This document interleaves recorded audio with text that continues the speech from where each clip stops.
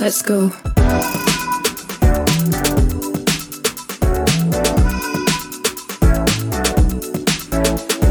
Welcome to Micromobility, a podcast exploring the disruptive potential of lightweight utility vehicles.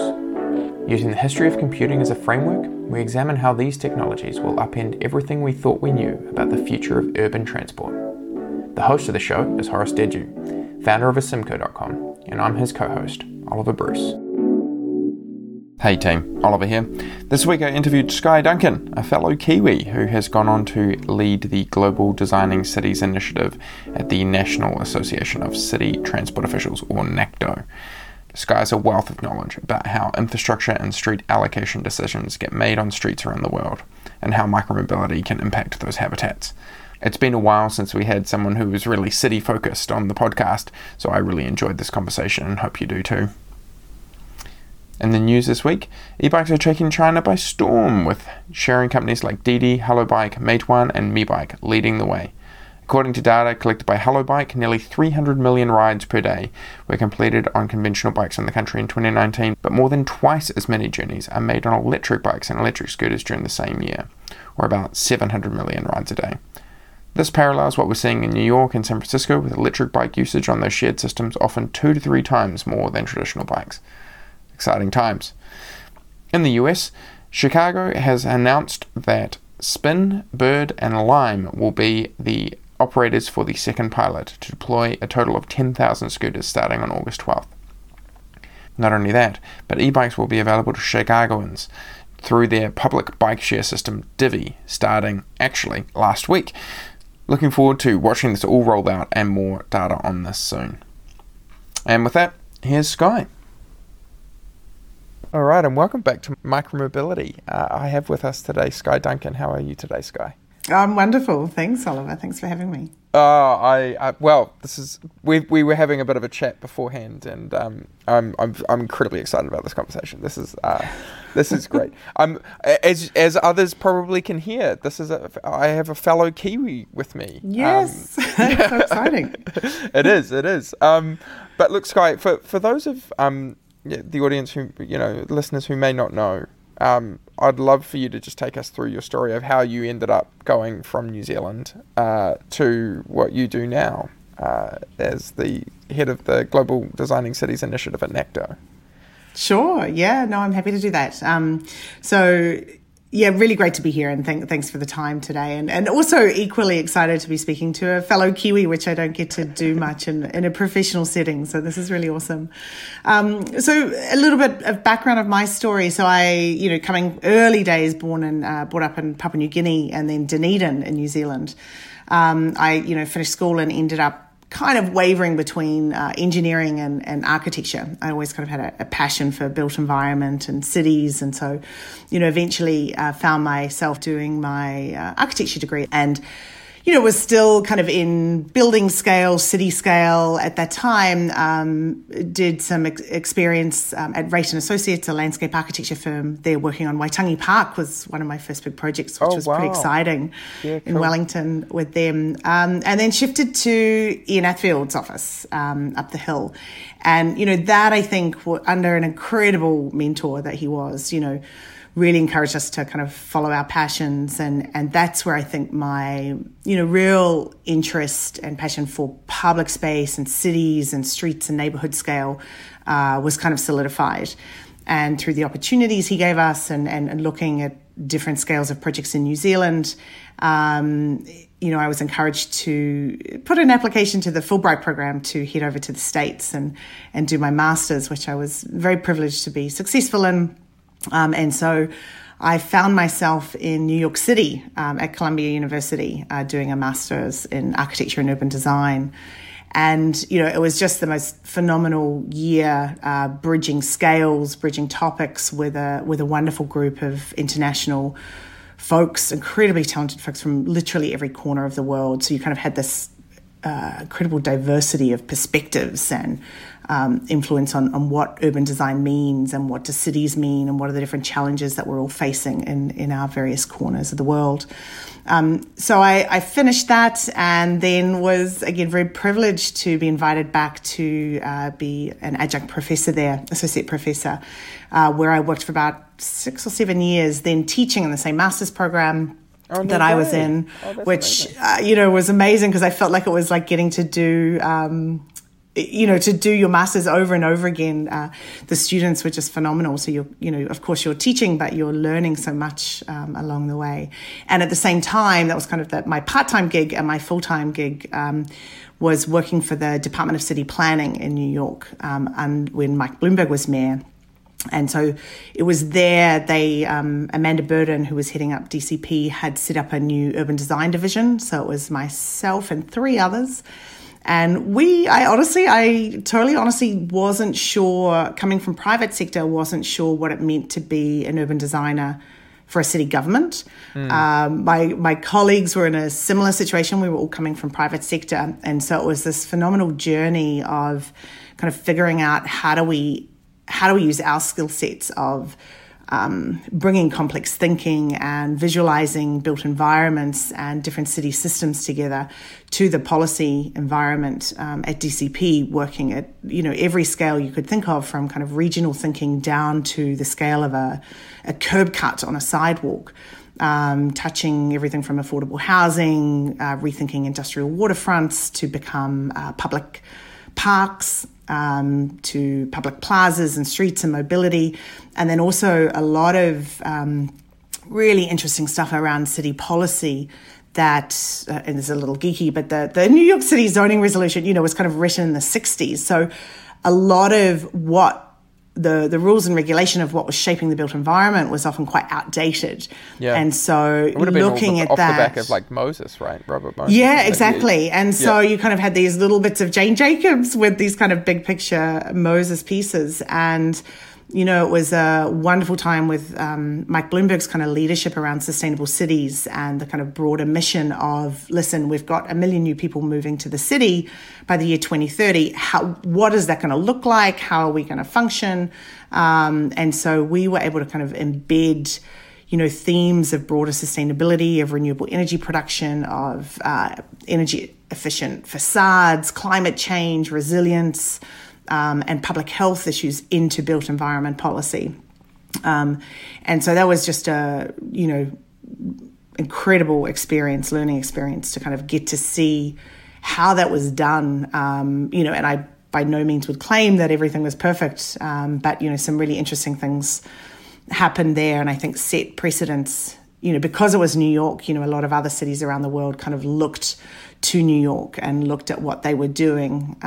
They weren't always the most innovative, but, they're pretty public. Mm-hmm. And so, that also became a gateway into learning about many other cities and other parts of the world and how they were doing things. And I'm a huge proponent of kind of borrowing and stealing ideas from places and adapting them to various contexts, because I think we just, we don't have the time to constantly reinvent the wheel. And so we have to kind of look at what's happened, what worked, what didn't, and kind of be nimble in how we shift that. So I did that for about 8 years. And then about 5 years ago, Jeanette Sadik-Khan, who was the head of the transportation agency, DOT, when Mike Bloomberg was mayor, she had shifted to a group called Bloomberg Associates. And at the same time, she was the board chair of NACTO. And she wanted to launch a new arm of NACTO that was an international arm, a global arm. And for people who are NACTO is... Yes, another great acronym in this world. So it's the National Association of City Transportation Officials. Yeah. And it's essentially a membership organization of originally just transportation, but more recently now transit agencies as well. So there's 81 in the North American context that kind of come together in this safe space and do what I was just saying, a lot of these lessons learned, peer-to-peer mentoring, what's working in your city, what are we challenged with, how do we have this collective advancement of how we can, shape our cities. So we have an annual conference.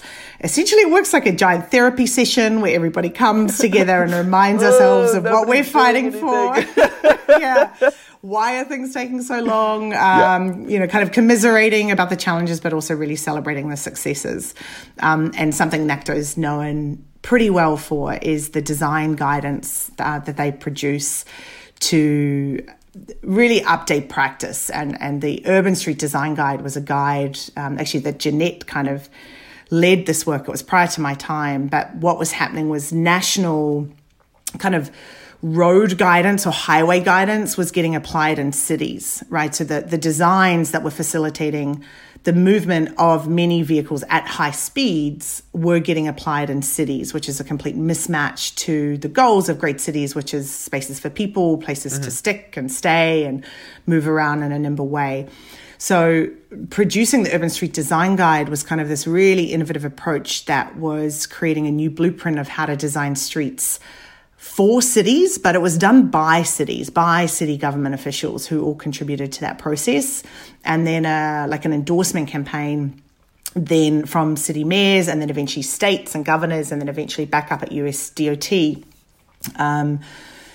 kind of provided this permission slip to do things differently, quite frankly. And, that's really where we saw the huge shift in the US or North American context of, more protected bike lanes, dedicated bus lanes, better walking infrastructure, and so forth, which achieves obviously many different goals.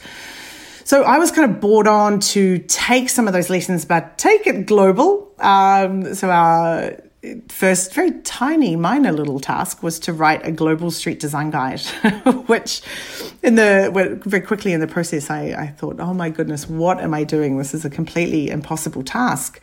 But we kind of followed the model and, ended up with a group of experts from over 70 cities and 40 countries to kind of pull best practices, kind of abstract those in a way that was very accessible and visual so that cities could see themselves in it. We wanted to be able to kind of empower leaders or kind of excite leaders and then be technical enough to inform practitioners and empower and access communities so they could start to speak this language of streets and sustainable mobility and demand more of their city government. So kind of approaching it from many different directions. And we were really... Sorry. I'm just really curious because I don't have that much of it, and I imagine a lot of the listeners also don't have that context of understanding how this would have been done otherwise. So if you're coming to with a kind of a global design guide for cities, in some ways, have they adopted a kind of a very traditional American car-centric development guide everywhere else in the world, and so you're kind of coming in with something different, or okay. That's exactly. So in some cases they don't have guidance. In some cases they've adopted guidance from other countries. In many cases that is the US. So, you're getting cities in parts of the world who are using, 1960s, maybe that's a slight exaggeration, but like pretty outdated codes and regulations to shape their cities. And so it was kind of the same story that had happened in the US. Either the guidance didn't exist or it was outdated or it didn't really provide enough kind of variety or options that could deal with the realities of different contexts, even within a single city or a single country. And what we realized very quickly is that internationally, urban streets are shaped by many different folks, right? In some countries, it's the consultants that might drive what the end product is. In other countries, they have very strong community advocacy, and that plays a very big role. In others, there's maybe a little less, full democracy, and it's very top-down, driven by leaders and a single vision. So we wanted to try and kind of bridge these different audiences. The guide, which is a free download, I should note, for anyone who wants to take a look, and very visual. It's 400 pages, but there's tons of lots of before and afters and visual models to make it pretty accessible. So that anyone might be able to pick up and say, kind of point at something and say, oh, I want that. Why don't we have that in my neighborhood? Or you could actually get some kind of proper dimensions of what is needed. And So we released that in 2016 and then also kind of emulated that endorsement process on the national side. And we've since had over 100 cities and organizations put their name towards the GSDG as kind of a new blueprint of how to do it. And, it's amazing because it does act in that same way as a permission slip, right? So a young engineer or a young planner or designer sitting in a room full of, let's say, a lot of Mr. and Mrs. No's, no, we can't do that. No, we don't do that. No, that's not the way we do it. If the mayor of a city has endorsed that guide, it's not a legal document, but it gives that little bit of confidence and permission for that young person or that innovative thinking person to open up and say, or raise their hand in a meeting and say, look, why can't we do it like this? This is what our mayor is endorsing. So we're kind of hoping to shift the practice in that way. And then we've worked on translating it. We've released Spanish, Portuguese, Mandarin. I think we're about to release Italian. We've got Japanese, Turkish, Russian, something else in the mix as well. And then what my favorite part is that, yes, it's cool to have these books and these guidelines and stuff, but we really focus also on kind of shifting from paper to practice. And so we're funded to give then technical assistance, and we work around the globe to then work with city governments to kind of apply these strategies on the ground. We've done a lot of work in Brazil and Ethiopia and Colombia and India and Italy more recently. So a lot of time flying around the world working on that. I am in New Zealand at the moment, not doing a lot of that travel and doing a lot of this remotely. Yep. But that's a bit about the background. I'm happy to speak a bit more about, why we did that. If I can pause there or give you a bit more. I've got so many questions, but I really, the part, so there's a couple of things. One, I'd really, this the very notion of going and designing a global street guide when we kind of have seen what hadn't worked before. Obviously, it's just a challenge of being able to say, we want to build these things around the world, and yet at the same time have something that's sort of, you don't want it to be a monolithic document that just ends up being like we stamp out and every city looks the same. So yes, exactly. Hence the 400 pages. Yes, exactly. Well, it's just like that's the problem. How do you do something that works for Accra in Ghana and Amsterdam in the Netherlands? Absolutely. But I'm aware that it's probably just the challenge that it is of your job of just trying to work out what, or how do you encourage those practitioners on the ground to be able to say, I'm going to pick these parts that work well for us. Yeah, exactly. Yeah. But there's a sort of a wider question there, I think, in general, because you're one of the first people that I've had on who's actually involved in the sort of the urban design aspect of cities as we think of them, and the transport aspect of it. Because especially at a global level, and I, obviously this is a podcast about micromobility, and I want to get into that, but I just want to get a sense of, what are the challenges that you see coming down the pipe for large cities? Because one of the things that Horace and I have talked about on the podcast in the past has been that you've got a lot of cities that until now have been built. But actually, if you look at where the urban growth is going to happen, it's going to happen incredibly quickly in a couple of, and predominantly in, like, if you look at it, the major growth is going to be in Africa and Asia. That those cities won't be able to adapt. They won't be able to do the same things that we've done to move people around in our transport systems elsewhere. You don't have we cannot go down take a car each and down that track. It's not going to work. Yeah, absolutely. Yeah. So what are you seeing in those conversations around how they're thinking about transport systems? And obviously, like, because I do think that there's a part there. We're excited about micromobility as a part of it, but I'm aware of the need to contextualize it in a kind of a wider thing of what's the transport planning going to look like in those places. Yeah, sure. Well, yeah, and look, I love this stuff. This is what we live and breathe, and we are obviously in an urbanizing world, right? We've got more people moving to cities, and that is going to continue to happen for the next few decades. We've already passed 50%, right? So the majority of folks already live in cities. Now, what that means, among many, many things, is that we have kind of less space and less resources per person in a city. So it is good for climate change to have a level of density that we're not, having urban sprawl over the entire planet and continuing to take up a lot of our critical resources. But it does mean we have to think about things a little bit differently in cities, because every square inch of space has to work harder to serve more functions and more people.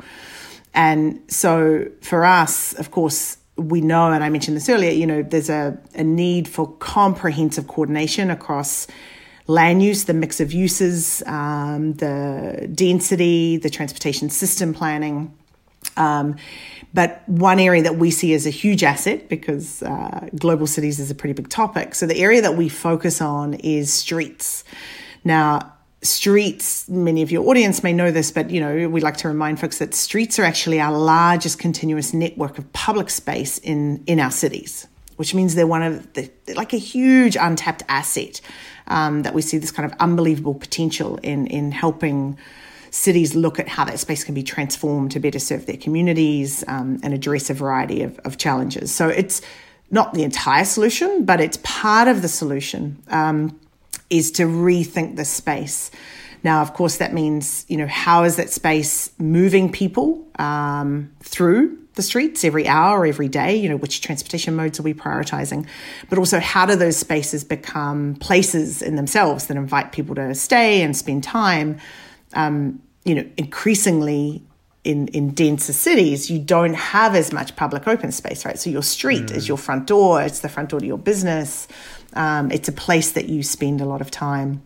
So one is we've got this spatial asset that we want to help cities kind of rethink, which is their streets. And the other is looking at, and you mentioned some of the challenges, right, is the kind of multitude of global crises that we are currently facing as a planet. Of course, right now, that is the COVID-19 pandemic. But, the environmental challenges, how we manage our water systems, climate change, climate resilience, our kind of increasing temperatures and urban heat island effect. We've got ridiculous systemic inequities in who our streets and neighborhoods serving and who they're killing. Literally our survival, right? The public health challenges. We've got, 1.35 million folks dying every year on the streets. It's now, actually, it's unbelievable. It is now the number one killer of young people around the world of ages 5 to 29. Like people prime of their lives is dying on our streets. At the same time, we've got, we're seeing the repercussions of our design and policy decisions around our streets and transportation, resulting in 9 out of 10 people around the world breathing polluted air that we know is going to contribute to premature death. And we've made these spaces so uninviting in many cases that, we've now got close to 40 million people dying prematurely from chronic disease each year, a large cause of which is physical inactivity, right? Because we've designed it out of our daily lives. So we, in our work, we really see streets as this kind of conduit and kind of as a platform to help layer in different solutions that can help cities address this kind of multitude of challenges simultaneously, because something that's the right move for one challenge is actually a great thing for many other things. So if we plant trees, for example, that's helping us improve our air quality, improve our water quality, also providing shade, reducing urban heat island, making it more enticing to walk, to bike, people being more physically active. And, it's kind of a system that can work very comprehensively together. So, we really kind of work on this premise of kind of inverting what we see as a very outdated pyramid, where for decades the goals of engineers and planners and designers and transportation systems has been that the car is king. And we need to kind of move as many cars as possible. And of course, I'm sure you guys know, around induced demand. We've thought that more space for cars is going to solve our congestion problems, so we give more space. It works temporarily, and yeah, exactly. More tunnels, more highways. It's so we've now got the evidence to show that doesn't. It's only a temporary solution. It's not going to get us to where we need to get to. So we kind of invert that outdated pyramid and put people first, and then prioritize, sustainable mobility options. And and encourage cities to ask what's possible of that space, because it's very easy to kind of just go along with the status quo. And, you know, it's rare, but certainly there are times where we get not a blank slate, but we get chances to get, you know, do an entirely new street design. But actually the bulk of our cities are already built. Yeah. And so if we don't kind of help cities, give them the tools to rethink and reimagine how they can transform that space, then we're never going to be able to address, you know, those plethora of challenges that I was kind of mentioning earlier. So we kind of go in, we believe a kind of a comprehensive approach is, it's not fast, but that it's really important. So our team we do a lot of time capacity building. So we work with, you know, designers and engineers and academics and consultants, kind of saying, okay, look, this is what you might have been trained to do, and here were the problems you were trying to solve. Mm-hmm. But the world's a different place now. And the problem statement is not move more cars. The problem statement is now move more people in a sustainable and safe and convenient and enjoyable way. So we need to give the tools for folks to be able to do that in a different way. But also we spend a lot of time also working with police and also journalists, right, to help understand that broader communication around this. Because when citizens see change in their communities, they're often up in arms. It's often the loudest voices. How dare you take away my car parking? The parking one is a particular one, because I'm it's really like we curious. were born with a right for a parking space. You know, it's crazy. Skye, what else is that road going to be used for if you don't just park your car there? How long have you got? I can give you a million. Well, actually, parking is one that I really want to dig into, because one of the things that we talk about a lot is that infrastructure question, right? And saying, look, if people are really going to adopt micromobility at scale, the big thing we need is the quality of infrastructure that makes people feel safe. They've got separated cycle lanes or micromobility highways or whatever you want to call them. But that oftentimes comes away from street space allocation at the moment is given to car parking, and yet you can design for something, but the economics of it are just, you know, it's such a challenging political thing to be able to go take away. And we've got this local issue at the moment of like advocating I'm working with a whole group of people here at the moment to advocate to take some of that away. And people, it's just like, how dare you take away 150 car parks in a city of 29,000, you know? I'm just curious, because I feel like that's, reading about it from overseas, everybody everywhere has that problem of trying to take out car parks. Yeah. To free up Absolutely. Space allocation. Like, where are you seeing this done well, and how are they having that conversation in a way that's successful? Look, there's a number of places. I mean, parking in of itself could be another kind of 2-hour podcast, or maybe a 1-week podcast.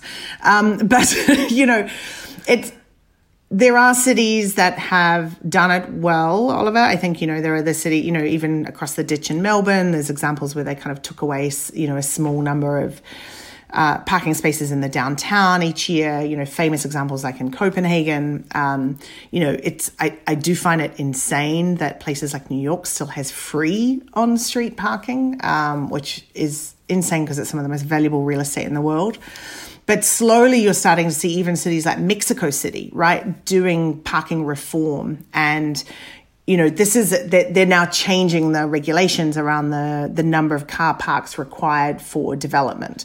So this kind of goes back to, parking is definitely one key issue, but it goes back to, that earlier statement I was saying about around breaking down silos and working with our colleagues who work in transportation planning, but also land use and density, right? So the people that write the numbers and codes around how many parking spaces are needed per building or per business, that's something that's written in like black and white text that dictates what is built in a city. And sometimes it's very outdated. So another area that we try and work with cities is exactly things like that, to go in and identify. Once we do it, we've done the trainings, right? Or we're doing trainings to know what's possible, and then go in and look at where is there missing design guidance, or where is there outdated policies that exist that we can look at helping cities kind of update. And that might be everything from, not the ones we've worked with, but, we see great examples coming out of, Stockholm and London in terms of congestion charging or toxicity charging, parking policies.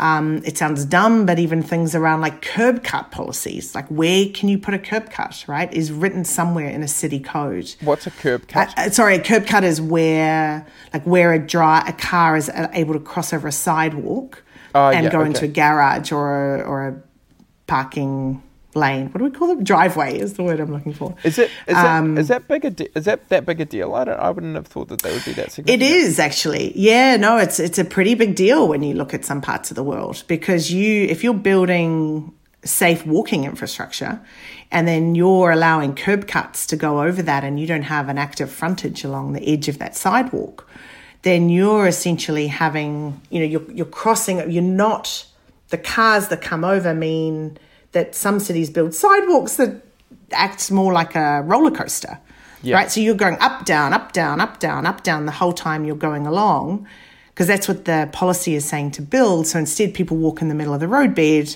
and put themselves at risk of getting killed and many other things. I hear what you're saying. Okay, yeah. Geeky policy change and design guidance plays a really key role.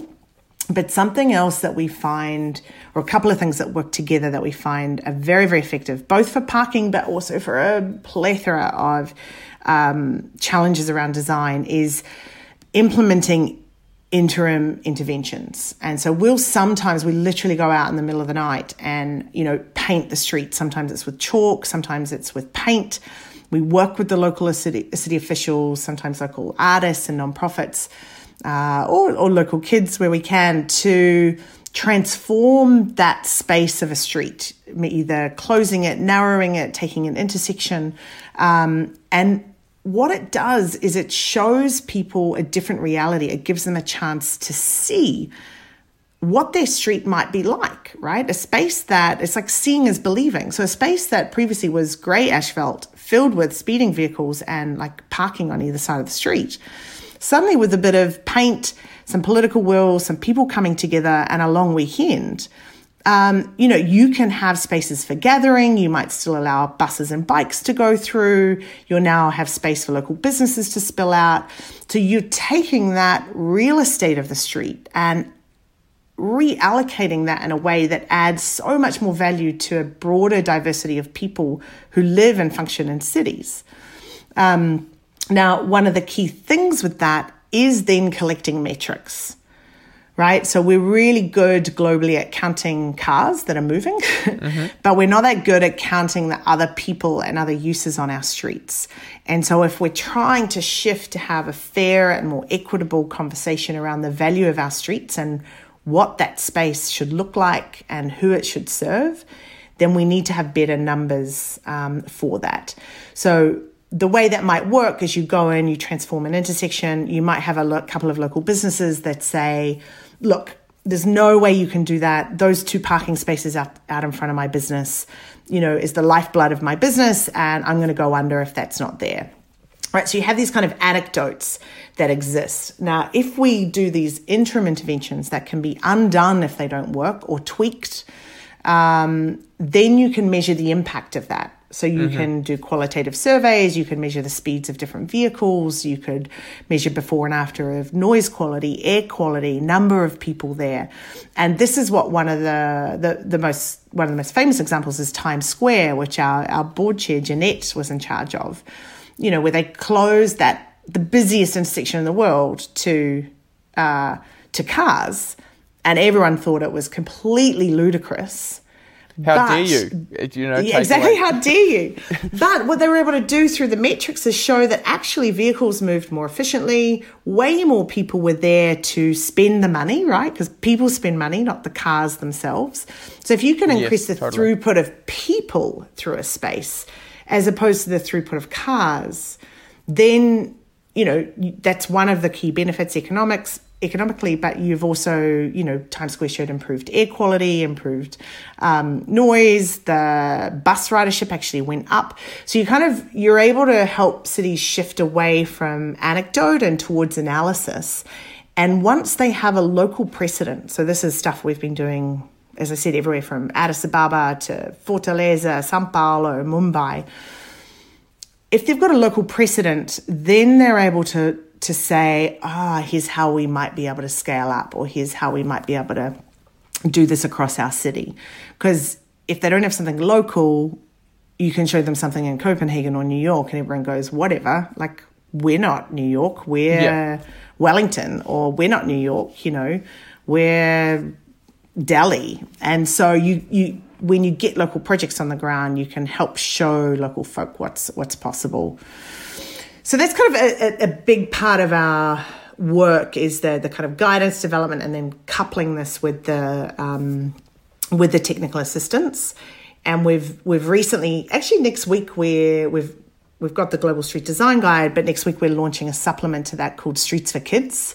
So that takes a particular lens from not only kind of safety and accessibility, but looking at comfort and convenience, and also kind of how our streets can entice, be inspirational and educational, and kind of foster cheesy things like love and joy in our lives. So that's kind of another whole project that we're then working with 12 international cities with technical assistance and trainings. And our team also just recently released another resource that's called the Streets for Pandemic Response and Recovery, which is drawing on a lot of the emerging practices that we're seeing with cities, kind of both provide emergency response and shift into recovery in some spaces, using the streets as part of the solutions to the global pandemic response at the moment. So I can hear you, as you talk about this, the street space allocation is obviously, that's such an important part. When we talk in the wider context of moving people around cities, what are you seeing that's coming down? I mean, again, micromobility. I want to try and contextualize it again, but it's around, people have traditionally just tried to build out cycle infrastructure. What has worked and hasn't worked there? And then are you seeing anything come through in terms of the new e-bikes and e-scooters, and how are they influencing your thinking around that? Yeah. Look, I mean, I think it's incredibly exciting. I think a lot of the kind of micromobility world that we've seen kind of pop up hugely in the last couple of years, right? And it's moving pretty quickly. This idea of kind of helping provide mobility choices to people is fabulous. There's no doubt about that. But I think what's really important to remember is that there is no one solution that is going to act as a magic bullet to kind of solve all of these challenges that we face. So if we can help have a broader goal for cities around more choices for more people that are reliable and affordable and convenient, and the idea is that can also be places to walk, places to roll, places to take transit, and actually, tying those different systems together can be, is just so fundamental for us to kind of think about the longer term and the bigger picture. So for us, as I mentioned earlier, the kind of spatial side of it is key, and dedicating the space for kind of safe movement. So in the same way, you might have the fanciest bus in the world, right? But if that bus is sitting in the same congestion or traffic that every other car is, it's going to be really hard to get people out of their cars and into the bus, right? If you suddenly have a dedicated bus lane and the bus, you're able to now take a bus and be at work in 15 or 20 minutes versus an hour in traffic, you might start to make different decisions around that, right? And that's through spatial allocation. And the same thing goes, I think, when we're talking about cycling or rolling or micromobility. What we do know is we really have to provide the safe infrastructure for folks to choose that as an alternative option. We're certainly always going to have the dudes in Lycra and the hardcore cyclists and scooter riders that are going to do it no matter what. But until we actually switch in our minds who we're designing that infrastructure for. So, until it's your 8-year-old niece or daughter or your kind of 75-year-old mother or grandmother that you would be comfortable to put on that facility, then we're not doing our job properly, right? Yep. So that's a really kind of key part of this. And we can say that and we can show pictures of that, but we also know through evidence now that, protected infrastructure is one of the kind of most significant factors in kind of effective uptake of different forms of rolling, right? Whether we're talking about scooters or cycling, having that safe space to do it. There's a lot of people who will do it no matter what, others who are interested but kind of really cautious, and then others that say they would do it if they had protected infrastructure. So, I think the other thing we need to think about with micromobility, with it being kind of part of the solution, is that, again, we're pretty good at our standard mobility modeling of people who are commuting back and forth, in one direction, and planning our transit in our cities for that. But we're not that good at embracing really the kind of complexity of how families and how different people use cities at different times of day and have different needs. And I think it's really key that we're not kind of pitching one mode against another. Yep. Because it may very well be that, if you're zipping across town for a meeting, that a scooter is perfect for your needs, right? Or that a docked bike share system that is maybe more affordable than electric might be really critical in providing mobility choices in underserved communities. Or electric bike share might be really great in hilly cities or for, longer commuting distances. But, other modes are critical they're not going to work if you're carrying a few kids around or if you've got a disability or you're moving in a group.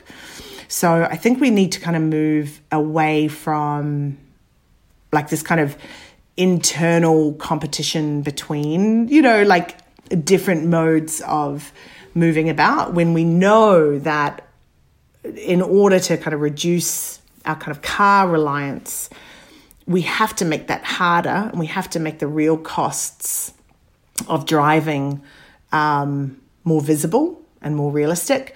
But we can't do that in isolation. We have to do it at the same time as subsidizing and prioritizing all these other modes that can work as a system and give people choices. It's not about being anti-car, but it's about being pro-choice and being realistic about that. And we know that the short kind of last mile, the shorter trips, micromobility is a wonderful, addition to that. And we've seen great examples of cities around the world, increase their rolling infrastructure. I think the whole world is still figuring out what the right term is for the infrastructure, the protected bike lane / rolling infrastructure. So, our Parises and Milans and Bogotas and Dublin and Sevilla, all of these cities that are actually some of them using really great moves in their pandemic response and recovery to kind of scale up projects and their networks that they already had in the mix. But there's also some really cool innovation that's probably not as fun for some of your techie audience. But even with some of the old, more traditional bike share systems as part of micromobility, where we see, in Milan that they put kids' seats on the back of their bike share or their electric bike share system, that makes it a little bit more accessible to folks. Cities like Fortaleza in the north of Brazil have been doing phenomenal work. And they took, a standard bike share system like we see in Lyon or Paris or New York and actually adapted it to their context so that they had a 3-part system where they had, 4-part, the public one. They created a version that worked for local corporates and offices and city government officials. They created another one that was for long-term rentals so that the underserved communities on the outskirts of the city could take a bus, then take a bike, take it home, sleep with the bike in their yard or their apartment, and then come back the next morning to get transit. So really simple but creative thinking. Bike share programs for kids that they launched there. So I think it's really exciting to take a lot of these kind of more traditional systems and challenge them and think about them creatively, not only in the kind of tech side of it and the innovative solution side, but how the systems work themselves. There's a part in there that's my small brain sometimes goes, it's so frustrating because I want there to be one answer. I want there to be a panacea to or this. And micromobility is very attractive in that regard. It's super low cost. It's going to be the connective tissue. It's going to do all these sort of things. And so I love hearing, love and hate hearing that is not going to be necessarily the case. What I would love though is an understanding. You're obviously in conversations with cities all the time, and where I think advocates of micromobility are probably going to be in the, and I'm definitely one of them. So, I'm having these conversations. I don't think in some ways we feel like we're probably well represented, and there's a little bit of you're just like bikes. And it's like, well, actually, no, if you look at the job to be done, if you look at the way that the vehicles are used, they're actually quite different as a category of vehicle. And so, whether or not that argument you think holds any weight, and then two, as a result, how should we be thinking about engaging and talking to cities in a way that is not just hey, we want to come and ride these things everywhere, and everybody kind of gets annoyed with these new befuddled scooter riders, running down people on the streets and things like that. How do we have a constructive conversation about the value that this as a new technology can bring? Mm-hmm. No, look, it's a very good question. I think part of it is acknowledging, and I said this before, it's not a panacea. It's not a magic bullet. It's a really, really helpful tool to have in the toolbox. But I think I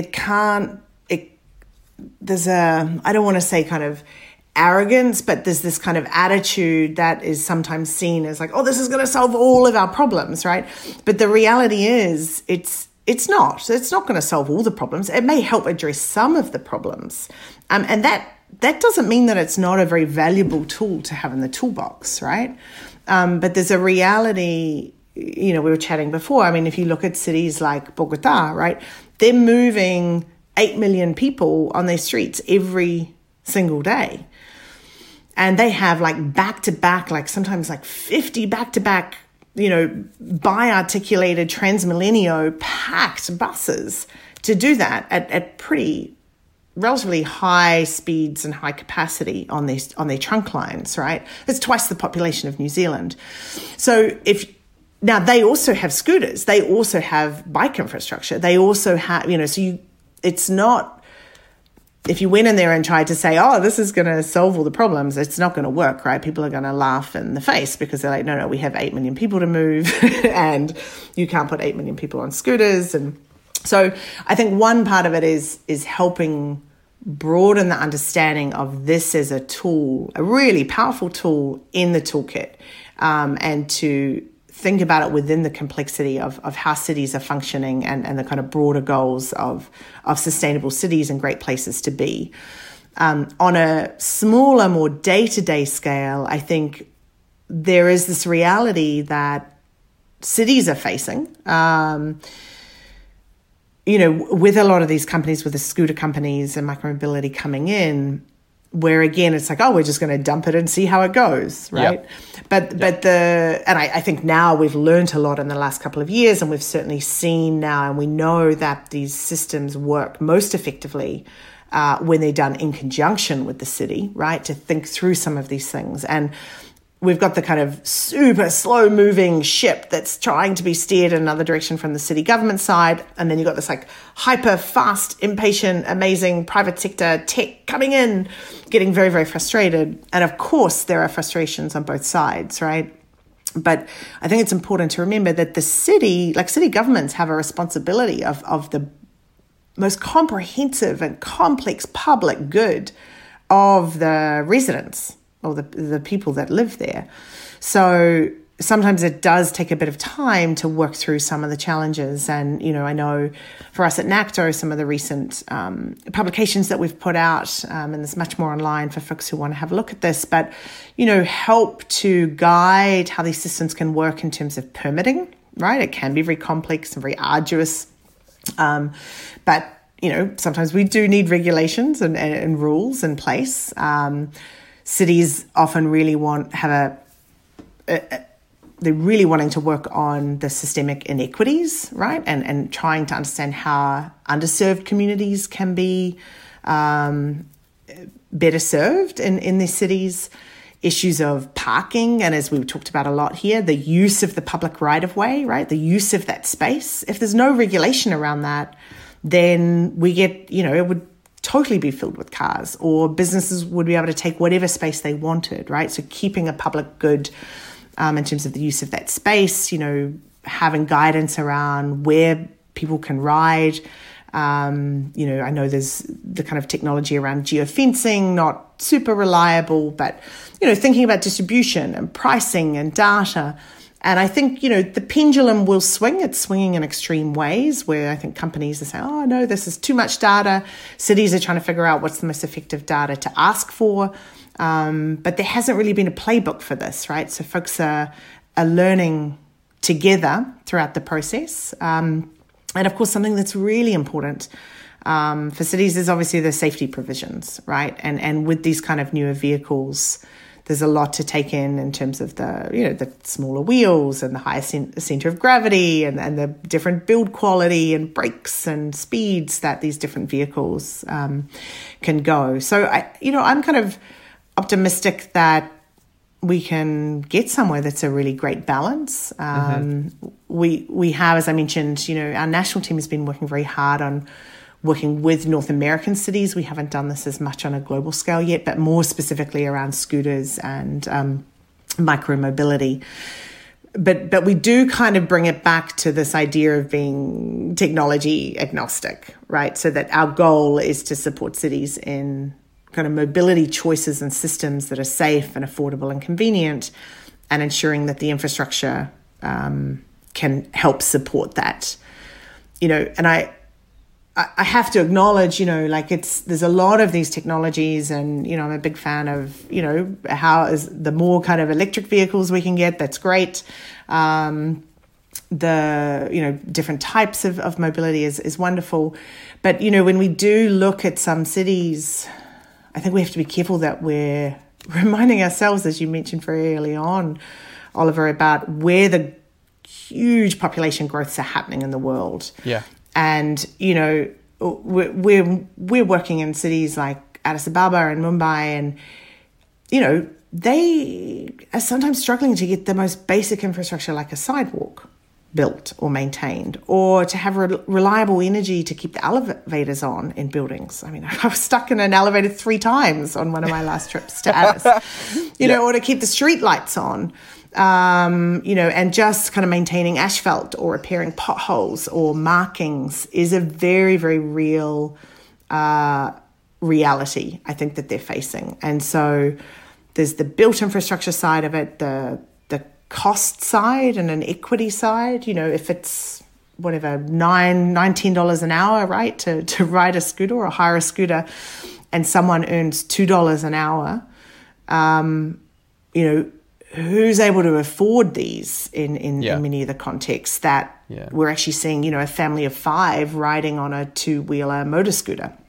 So, and then of course the reliable energy for these electric vehicles, it's great in places like New Zealand where we're close to 80% renewable energy, but, where that energy is still being created by polluting coal plants, that's quite a different story. Yeah. So it is complex. It's hard, and I know it's probably very annoying to not have. It is annoying, but it's also nothing we can do about it, right? I mean, it's the complexity of the world that we have to deal with.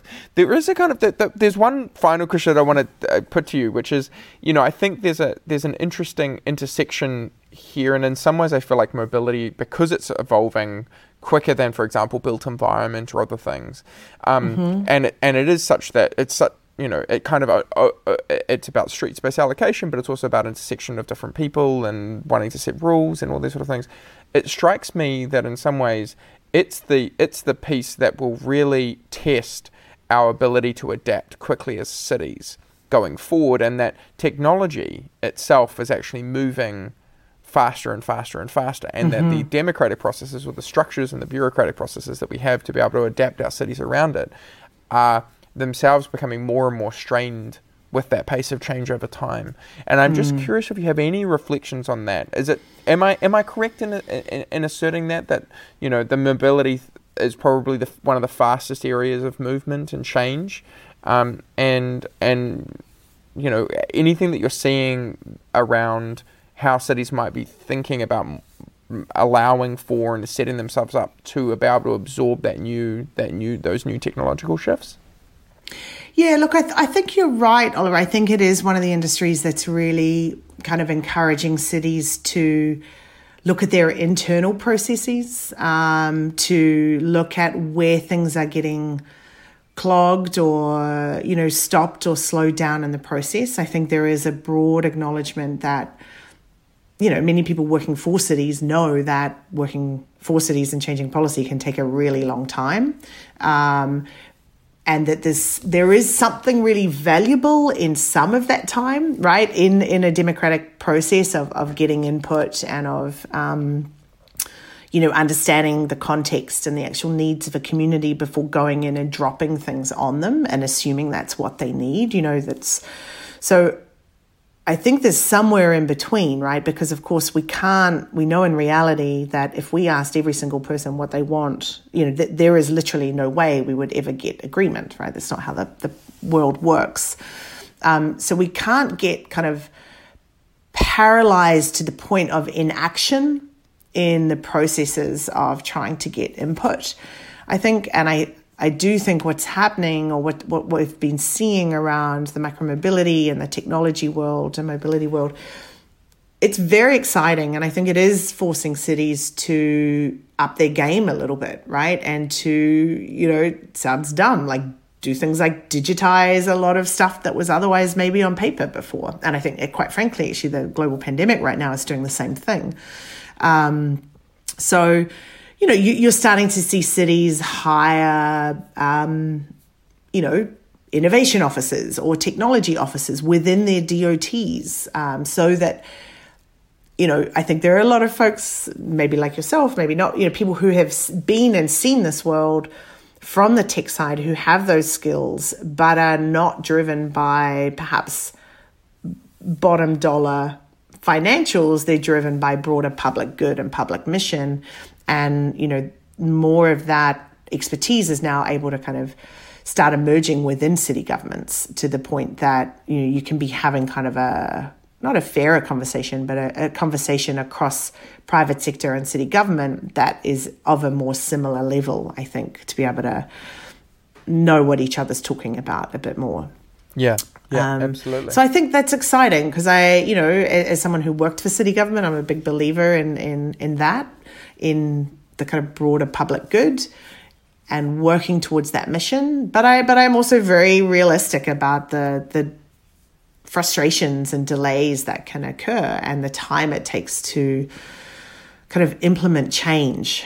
And so, that less on the tech side, I would say, is a big part of what we're trying to do in cities, is go in and kind of unlock the potential and equip them with the skill sets and the tools to kind of take what they're seeing around the world and be able to identify what works best for them and adapt those systems and apply it in a way that makes most sense in terms of fighting for a more equitable society in their context and for the needs of their communities.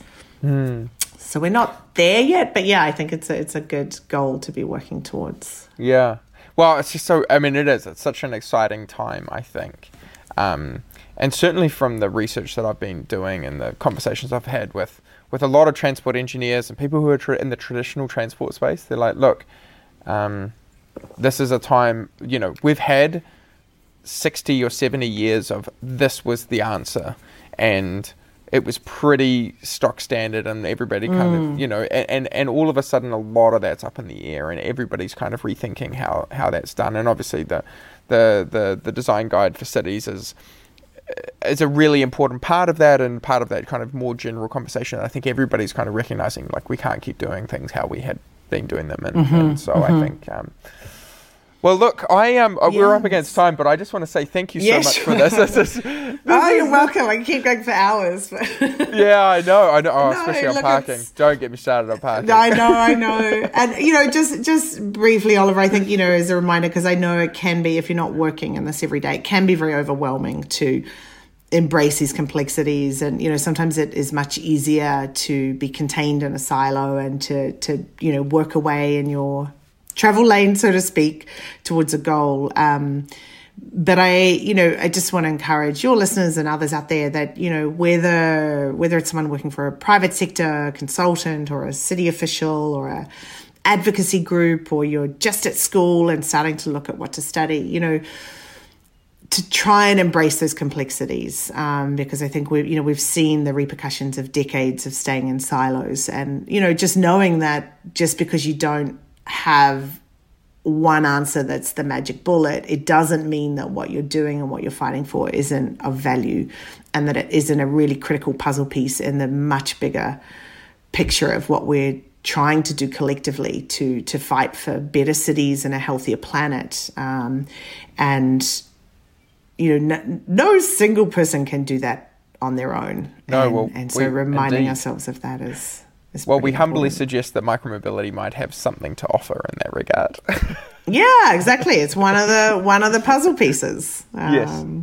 So Excellent. Well, hey, thank you so much for this. For folks who might want to track you down, are you on Twitter? yes, I am. Sky J Duncan. Sky has an E on it. SKYE. J Duncan, and also at Global Streets. We haven't been super active lately, but we'll get a lot more active in the next few weeks, actually, with some publication releases. So Awesome. Well, thank you so much for this, and I look forward to having you on at some point in the future, I'm sure. yeah, well, thanks again for the opportunity, and really lovely to chat. Cheers.